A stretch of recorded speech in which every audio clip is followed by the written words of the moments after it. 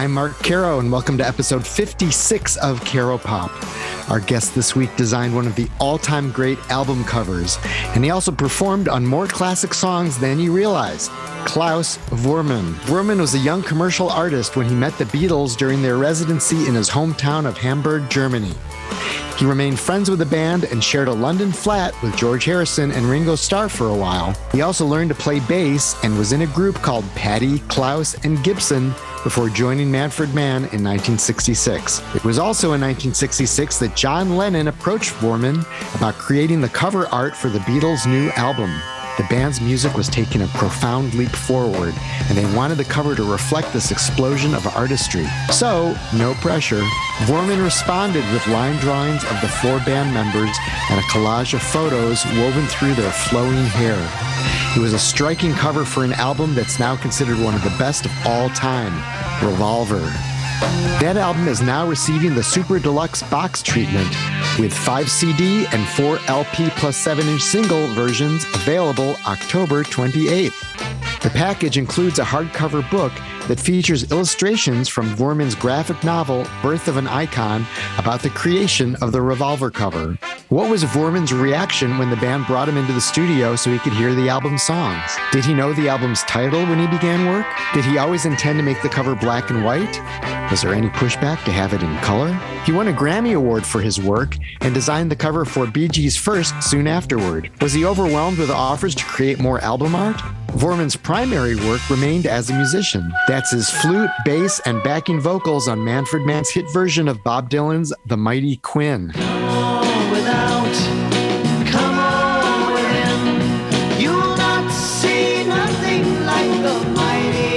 He also became John Lennon's go-to bassist outside the Beatles. Voormann plays bass on the Plastic Ono Band's Live Peace in Toronto album, as well as the singles Cold Turkey and Instant Karma. On the latter, Voormann also plays electric piano and sings.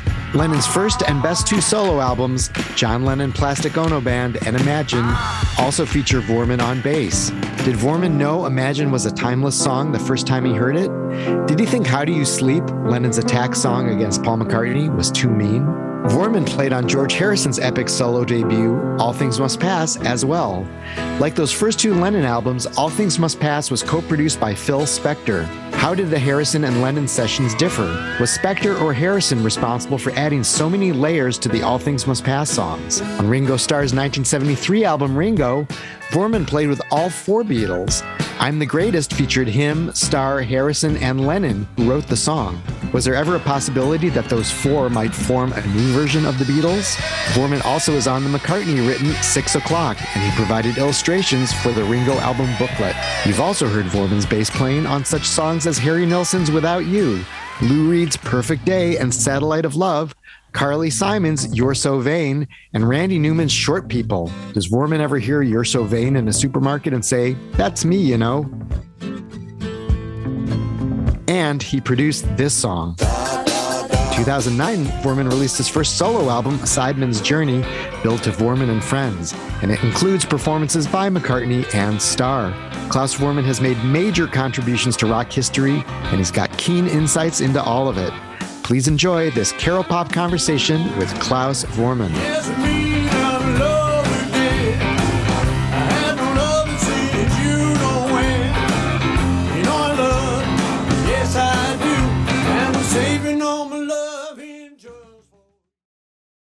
All right, great. Well, thank you so much. I'm really excited to talk to you because there's so much to talk to you about as a musician and as an artist. Of course, this new Revolver box is coming out, and I'm wondering, when John asked you to do the art for this, did they already have the title Revolver at that point? No, they didn't. They had no idea. They just had the songs in the middle of recording, and they asked me to come down to the studio and listen to the tracks that had up to now, but no title up to, at that time. No title. And they're still working on the album, so it wasn't like you just put the needle on Taxman and you heard it in sequence. Did they just start saying, okay, here's Tomorrow Never Knows, and you were like, wait, what is this? Yeah, exactly. Yeah, that's what it was. They had the 4-track, they had a 4-track machine, which is, in those days you had 4 tracks. and most of the songs already sounded really fantastic. It was just amazing. And I saw all those machines standing around, which I thought, well, I got so many tape recorders. And then I heard Tomorrow Never Knows, and then I suddenly knew why. Because they played all those tape loops and stuff, backwards cymbals and backwards guitar solos and double speed laughing people and birds flying. And I said, oh, shit, that's amazing. And I was just floored. It was just beautiful. Was that the first song they played you? The first time they played me the tracks, yes. But when you went in there, since the album wasn't sequenced, like what song did they play you first? Was it that one? Well, I can't remember which one they played first, but I knew they played me on most of the songs which were done after then. You know, I don't think a few of them weren't ready. I think Elena Rigby, I think, wasn't finished, but most of the other songs were finished, and it was great songs, and it was very sparse recorded, and it was very intimate LP, records. So it sounded fantastic. Really, really good. So you'd been friends with them since Hamburg in like 1960.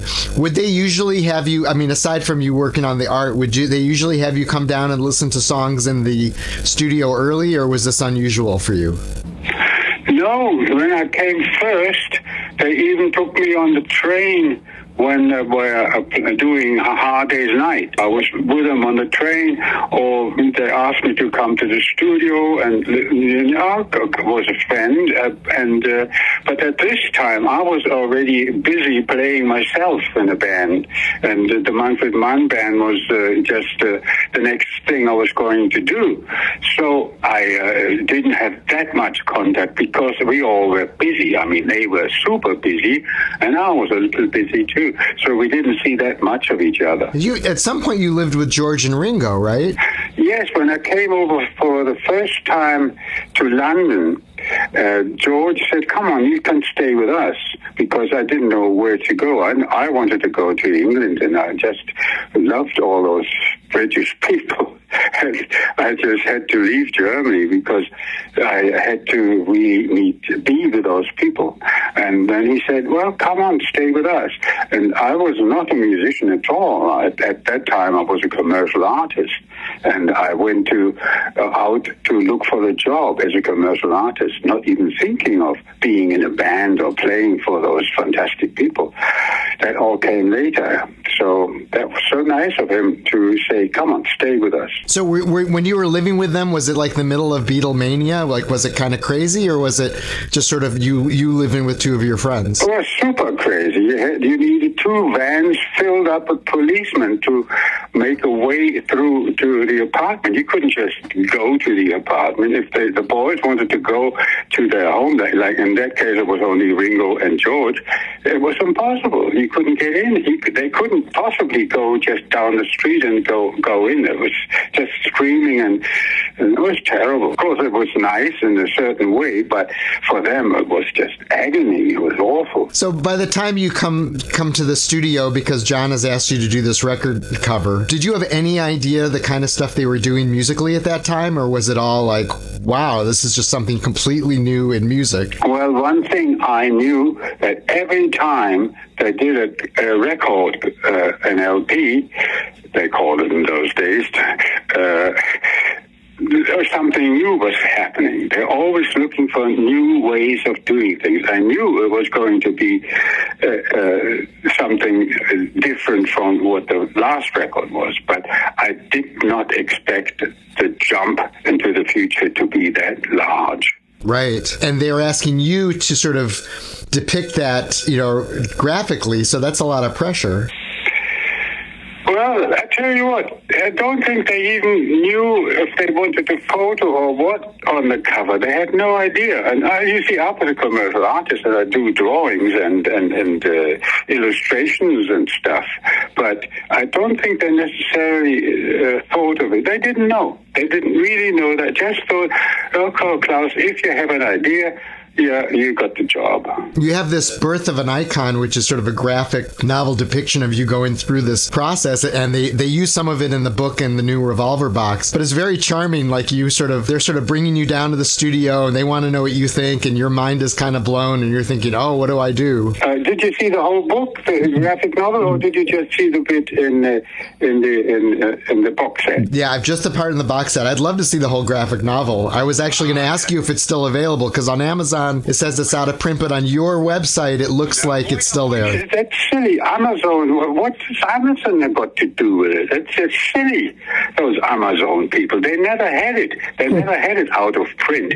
I mean, that's just complete rubbish. The book you can only buy from my shop. And you sign it. It's signed, yeah. Buy it. Signed from my shop. So how much pressure did you feel on this? Did you think, okay, I'm an artist and I can do this? Or did you think, wait a minute, this is for my friend. It's also for the biggest band in the world. And it's for this amazing music that no one's heard yet. Well, you always do those things step by step. In the first place, they ask me to come up with an idea. And then I hear the songs.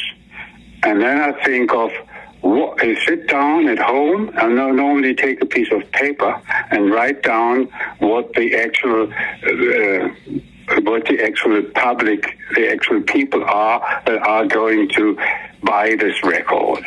And then I write down, there's lots of fans that like Love Me Do and I Want to Hold Your Hand and all those early records. And you have to do something for them, and at the same time, you have to let people know that this is a step into the future. I mean, that wasn't a pop record at that time. There was no pop record doing such a fantastic piece of work, you know. Of course, you had Dylan or some people that did fantastic stuff, but you did not have a band writing great songs like they did. And this is a step into the future. Those things I knew, and then I had to think of what can I do. And of course, I racked my brains to come up with the idea. It was not. Yes, it is pressure. Yes, definitely is pressure. And when I suddenly said, oh yeah, the thing with the hair, that's really important. Because in those days, people can't even imagine what it was like with all that hair. People, what that was like at that time, how important the hair was. And then I just thought, okay, I've got lots of hair. I want to put lots of pictures in there for those early fans in particular that loved the Beatles, and I wanted them to see what funny people they are, and that they are sometimes very strange. And then I wanted this whole thing to lead the people to this a little bit surrealistic type illustration I did. So that was the idea. Was the idea from the beginning also to go in black and white? Yes, not exactly. No, I would have been open if somebody said, oh, it has to be color. But I said, hey, I want to do it black and white. They said, yeah, great. They immediately understood that at the time, because everything was color, all over the place, the smiling faces of the band and all this color and flower power and all that shit was going on. So I thought, no, black and white. So, and nobody had any resistance to it. They all were like, yes, of course. Yeah. How did you decide that George would be the only one who would be facing forward and looking at the person looking at the record? There was more when I designed it, and I had those four faces, but I did not know how hard it is to do a likeness of George. George was very, very difficult. The other ones were easy. I mean, Paul's profile was nice. And I didn't use any photos to do as a guide. I just did it by what I remembered of the boys. And of course, at John, you got those very delicate nostrils, and you had those almond-shaped eyes. So that was easy. But George was very difficult. Such a pretty boy, just beautiful boy, but he did not have any specific features in his face where you could say, this is George Harrison. So that's why I finally took a magazine and cut out the eyes and the mouth and stuck it on there. And I thought it looked quite interesting. So is he the only one that you cut the eyes out of? I think I did a little bit of eyes on Ringo and Paula, but I can't remember. And then you're kind of peeking out of George's hair as well. Yeah, right. That's when John came up and said, "Hey, Klaus, you put yourself on there, you cheeky bugger." But he didn't. They didn't have any complaint about it. No complaints. They just thought it was funny, and then I thought, "Yeah, Klaus, let him be on there. That's nice." So were you nervous when you showed it to them? In the graphic novel, it shows you like bringing in like this huge piece of paper in which you've done this on and like laying it out. It looks like it's like in a diner or something. Yeah, right. That's not a diner. That's just the cafeteria of the EMI studios. Wow. And I had this big, just on a sort of, what do you call it, layout paper, like where you do your designs with a magic marker. Like today you say felt pen or something. And that was the first time you had a magic marker. It was out of, what was it like? It was out of aluminum, and it smelled terrible.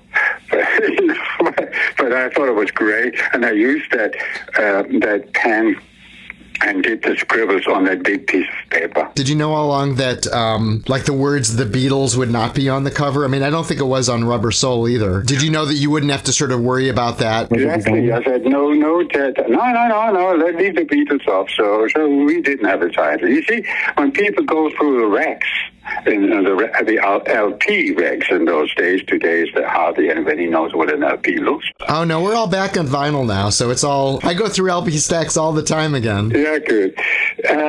No, then you actually, all the bands and everybody always have their name on the top. So when you go through the records, the first thing you see is the name of the band.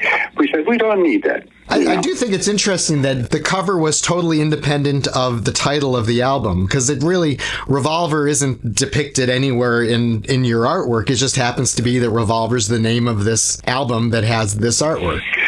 Yeah, I tell you, it would have been kind of in a way, if I would have known the title, that would have influenced me, and I definitely wouldn't have done that same cover, I think. I don't know. But I was happy that they didn't have a title. There's a quote from Brian Epstein in the book of this box saying that the Beatles had taken such a giant step in their music, and that the cover is what provides a bridge for listeners to, go from like one place to the other. Like the cover leads people into the album, and that it's like that important. Yeah, that was a great thing of him to say, and I'm very happy about it. And he was very worried about that the fans and the public wouldn't accept this new music. I mean, he feels like... it's great that he says that. I'm happy about it. It's funny because, like with the Beatles, like we look back on Revolver, and it's just one of the greatest albums of all time. It's obviously fantastic, and so this idea that of sort of looking back and realizing at the time that there was concern that it would be, accepted is kind of incredible, given how much it's sort of just part of one of the key building blocks of popular music at this point. Yeah, you see. You have to give the boys in particular credit for the fact that they actually asked me to do it, to come up with an idea. And I came up with an idea which makes me so happy, and I'm so proud of it. But you must imagine the most famous band in the world, and I get the job to do a cover for them. That's just mind-blowing. It's just ridiculous. She said, I know what it's like to be dead. I know what it is to be sad.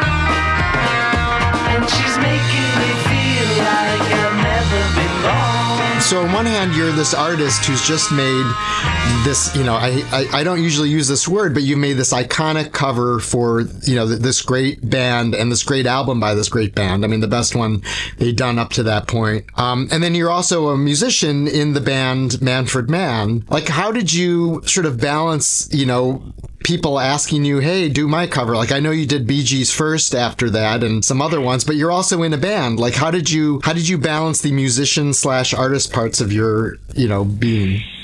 But you see, it was really even hard. It was hard for me to do the Revolver cover because I hadn't touched a pen or a pencil or anything because I was into music. I didn't even want to do it in the first place. But then, I better get my chops together and do some more of graphic, and. After that, everybody thinks I was overloaded with jobs and doing graphics. But in the first place, I wouldn't have any time to do that. I was busy recording and doing tours with the Manfred Mann Band. So nothing really happened in that direction, which everybody thinks, but it didn't. Yeah, I mean, you won the Grammy Award for Best Album Cover. And yeah, there's some, again, you did the Bee Gees first. You did a Jackie Lomax record, but it wasn't. There's not like a whole lot of them. But at the same time, you were a working musician. But you're saying that people weren't even asking you as much as you would think. Because I would think that every band on earth would want a Klaus Werman cover after Revolver. Maybe. I don't know. But you see, that's another thing. You see, of course, the Beatles are fantastic and great, and they're really on. I love that. But if somebody comes up with a shitty record and bad songs, I wouldn't do a cover for them, Only that the music has to be something I can sort of associate myself with. That's important. Otherwise, I can't do a cover. So did bands that you didn't like come to you and say, we'd like you to do, our cover, and you're like, nah, your music sucks? Yes, that happened, yeah. Anyone you want to mention? No. You did the cover of the Ringo album, Ringo. That's a great cover too. Oh yes. That's unusual because you designed that cover and then you played bass on, I think, all of the tracks. And the inside, you got illustrations. There's a booklet in there where I did for each song. I did an illustration for. Yeah, that's what it was. All right. So you did because you have that wonderful booklet and everything. And then people thought there was a Beatles reunion going on because it was John, George, Ringo, and you on I'm the Greatest. Yeah. And on one track, the band is playing, like with Levon Helm, and he was playing mandolin, and Rick Danko was playing the violin. What else? The whole band was playing. I was playing upright bass. So there's some great people on there, and they all had to be on that cover. And you played on Paul's track 6 O'Clock as well. So you're playing bass on a Paul recording, which is, a Paul song. So that's a lot of trust. Were you like the guy who just got along with all of them, even when they weren't getting along with each other? Oh, yes, I would say so. I wasn't. You see, the band was having their own chemistry, and that chemistry somehow got a little sour. Right. And I was always there for every one of them, because I didn't have those.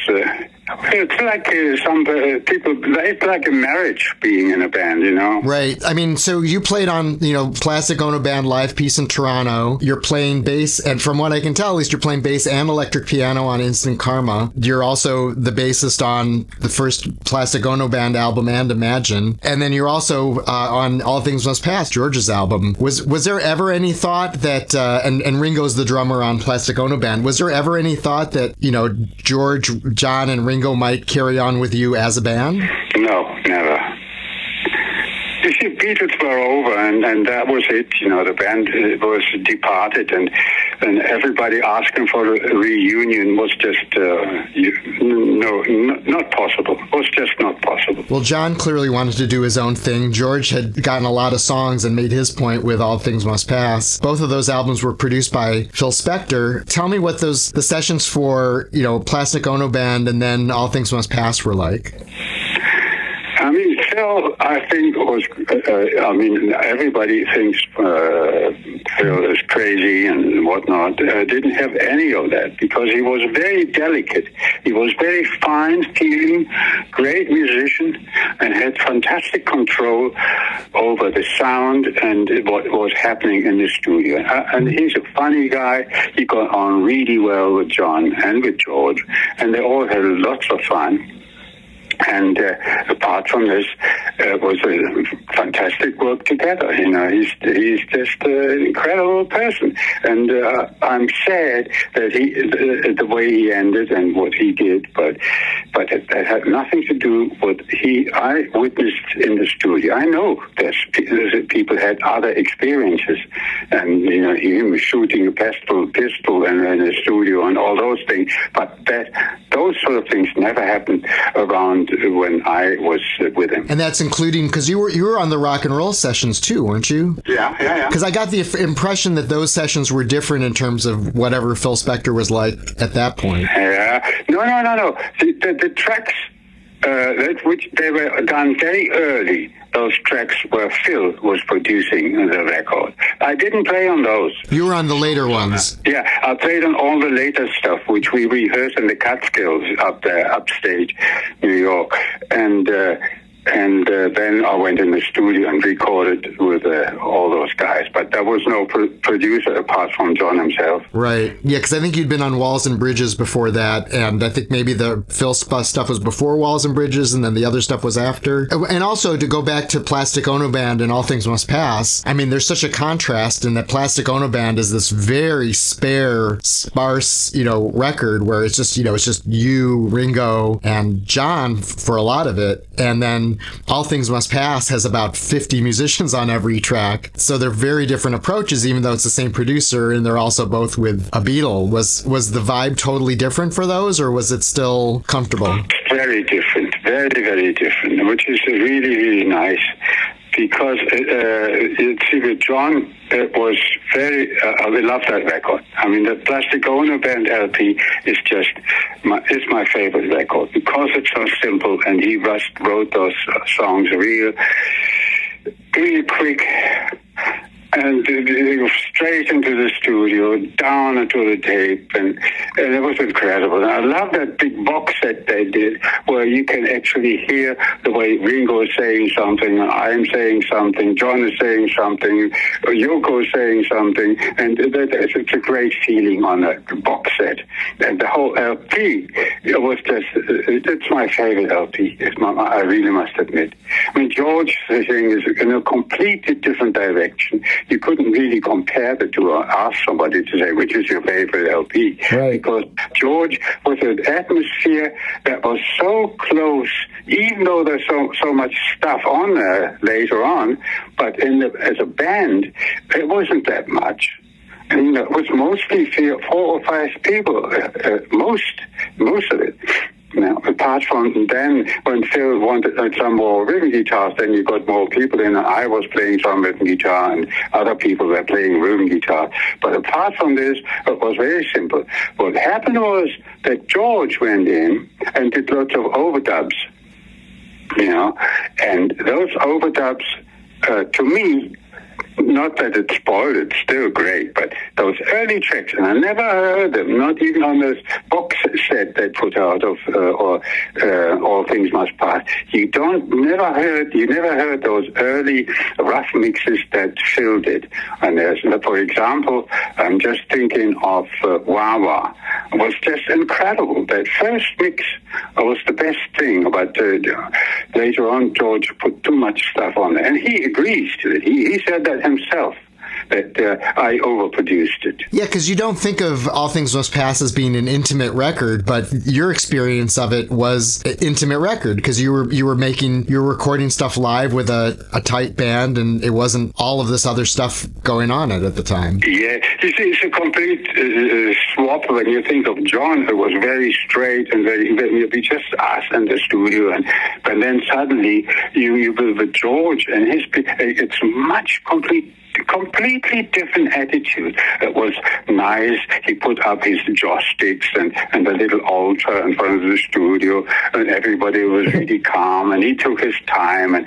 And John was always a tendency to be a little hectic and wanted to get quickly done. And George was the opposite. He wanted to really take his time and work out his little guitar solos, incredible little lines and stuff. Really beautiful. So you think all the overdubbing was driven by George as opposed to Phil Spector then? Yes, definitely. I even remember one thing when Phil came in. I think he had a broken arm at the time, and he was pretty drunk, and he started making jokes and stuff, and it was somehow you could feel he didn't like all this overdubbing and doing this for him, and I think he just left.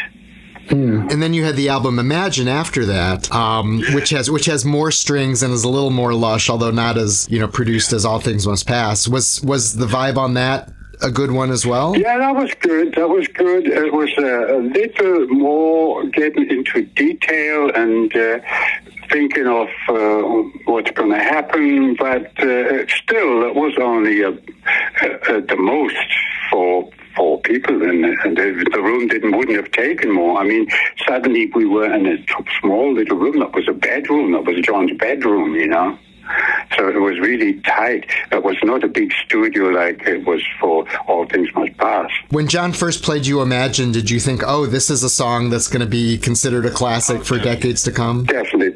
I mean, that was apparent. That was just an important song for me and for everybody who heard it right from the start. It was really, it had to be a big record, definitely. Did you think How Do You Sleep was too mean? No, that's fine. You see, I just listened to today. It's really John at that particular time when he was pissed off. And he likes to, that's how direct he is. Even the next day he felt different. He might even have felt sorry about writing a song like that. But, there it is, ready, put it on the record. That's it. And that's fantastic. That's how John is. Right. I think I'd seen a story somewhere where Ringo was like, come on, John, this is too much. George seemed very happy to play on it, though. You've played on so many songs that I don't think people realize. I mean, you're the bassist on You're So Vain. You're on, Lou Reed's album Transformer, like Perfect Day and Satellite of Love. You're playing on Nilsson Schmilsson and Without You. You're playing on Short People, Randy Newman. When you're out in public, do you hear a song and just think to yourself, people have no idea that I'm on this right now? You're funny. Sometimes even I remember I did that when I was in the car with somebody, and suddenly one of those songs comes on. Hey, that's me playing. Yes, but I don't not often do that. Let's say I'm not in the supermarket, and you suddenly imagine, hey, come on, all you people, listen, that's me playing. No, but it's kind of a fun thing for you, I would imagine. Like, I mean, back in the day when people used to do this, I'd ride the train into work, and I'd see people reading my articles in the Chicago Tribune, and I'd just sort of think, I wrote that. I wrote what you're reading. But, you're hearing something like You're So Vain, which still gets played all the time, and you're like, yep, that's me. That's great. Any stories about how you ended up doing a Dr. Robert foot pedal art? Because that's pretty cool. Yeah. They asked me to do that, and I thought of Dr. Robert, and of course the song is all about that, and all those things came up, and I thought I'd do that, where he's putting them a nice, what do you call it, in the LSD pill in the tea, yeah. Well, you got the line drawing, and he's got the hair kind of trailing off to the side of the foot pedal, so it's pretty cool. All right. Well, thank you so much. It was wonderful to talk to you. I really appreciate it. It was a pleasure. Bye-bye. That's it for episode 56 of Caro Pop. Thanks so much to Klaus Voormann for sharing his memories about Revolver, the Beatles, and his indelible work drawing and making music. The Super Deluxe box of the Beatles' Revolver, which showcases Voormann's artwork, is out October 28th. You also can order a hand-signed copy of Birth of an Icon, his graphic novel about the creation of the Revolver cover, directly from his website, shopping.voormann.com. Voormann is Voormann. Also look for his solo album, A Sideman's Journey. thanks to Lou Carlozo for recording this episode in his Karma Production studio. Caro Pop is produced by Chris Swake, who excels here, there, and everywhere. I'm Mark Caro. Please follow me on Twitter at Mark Caro, at MarkCaro. And visit the Caro Pop website, caropop.com, for posts about music, movies, and food, and also this Caro Pop podcast. Please share, subscribe, tell your friends, and tune in again next week for another Caro Pop conversation. Thanks.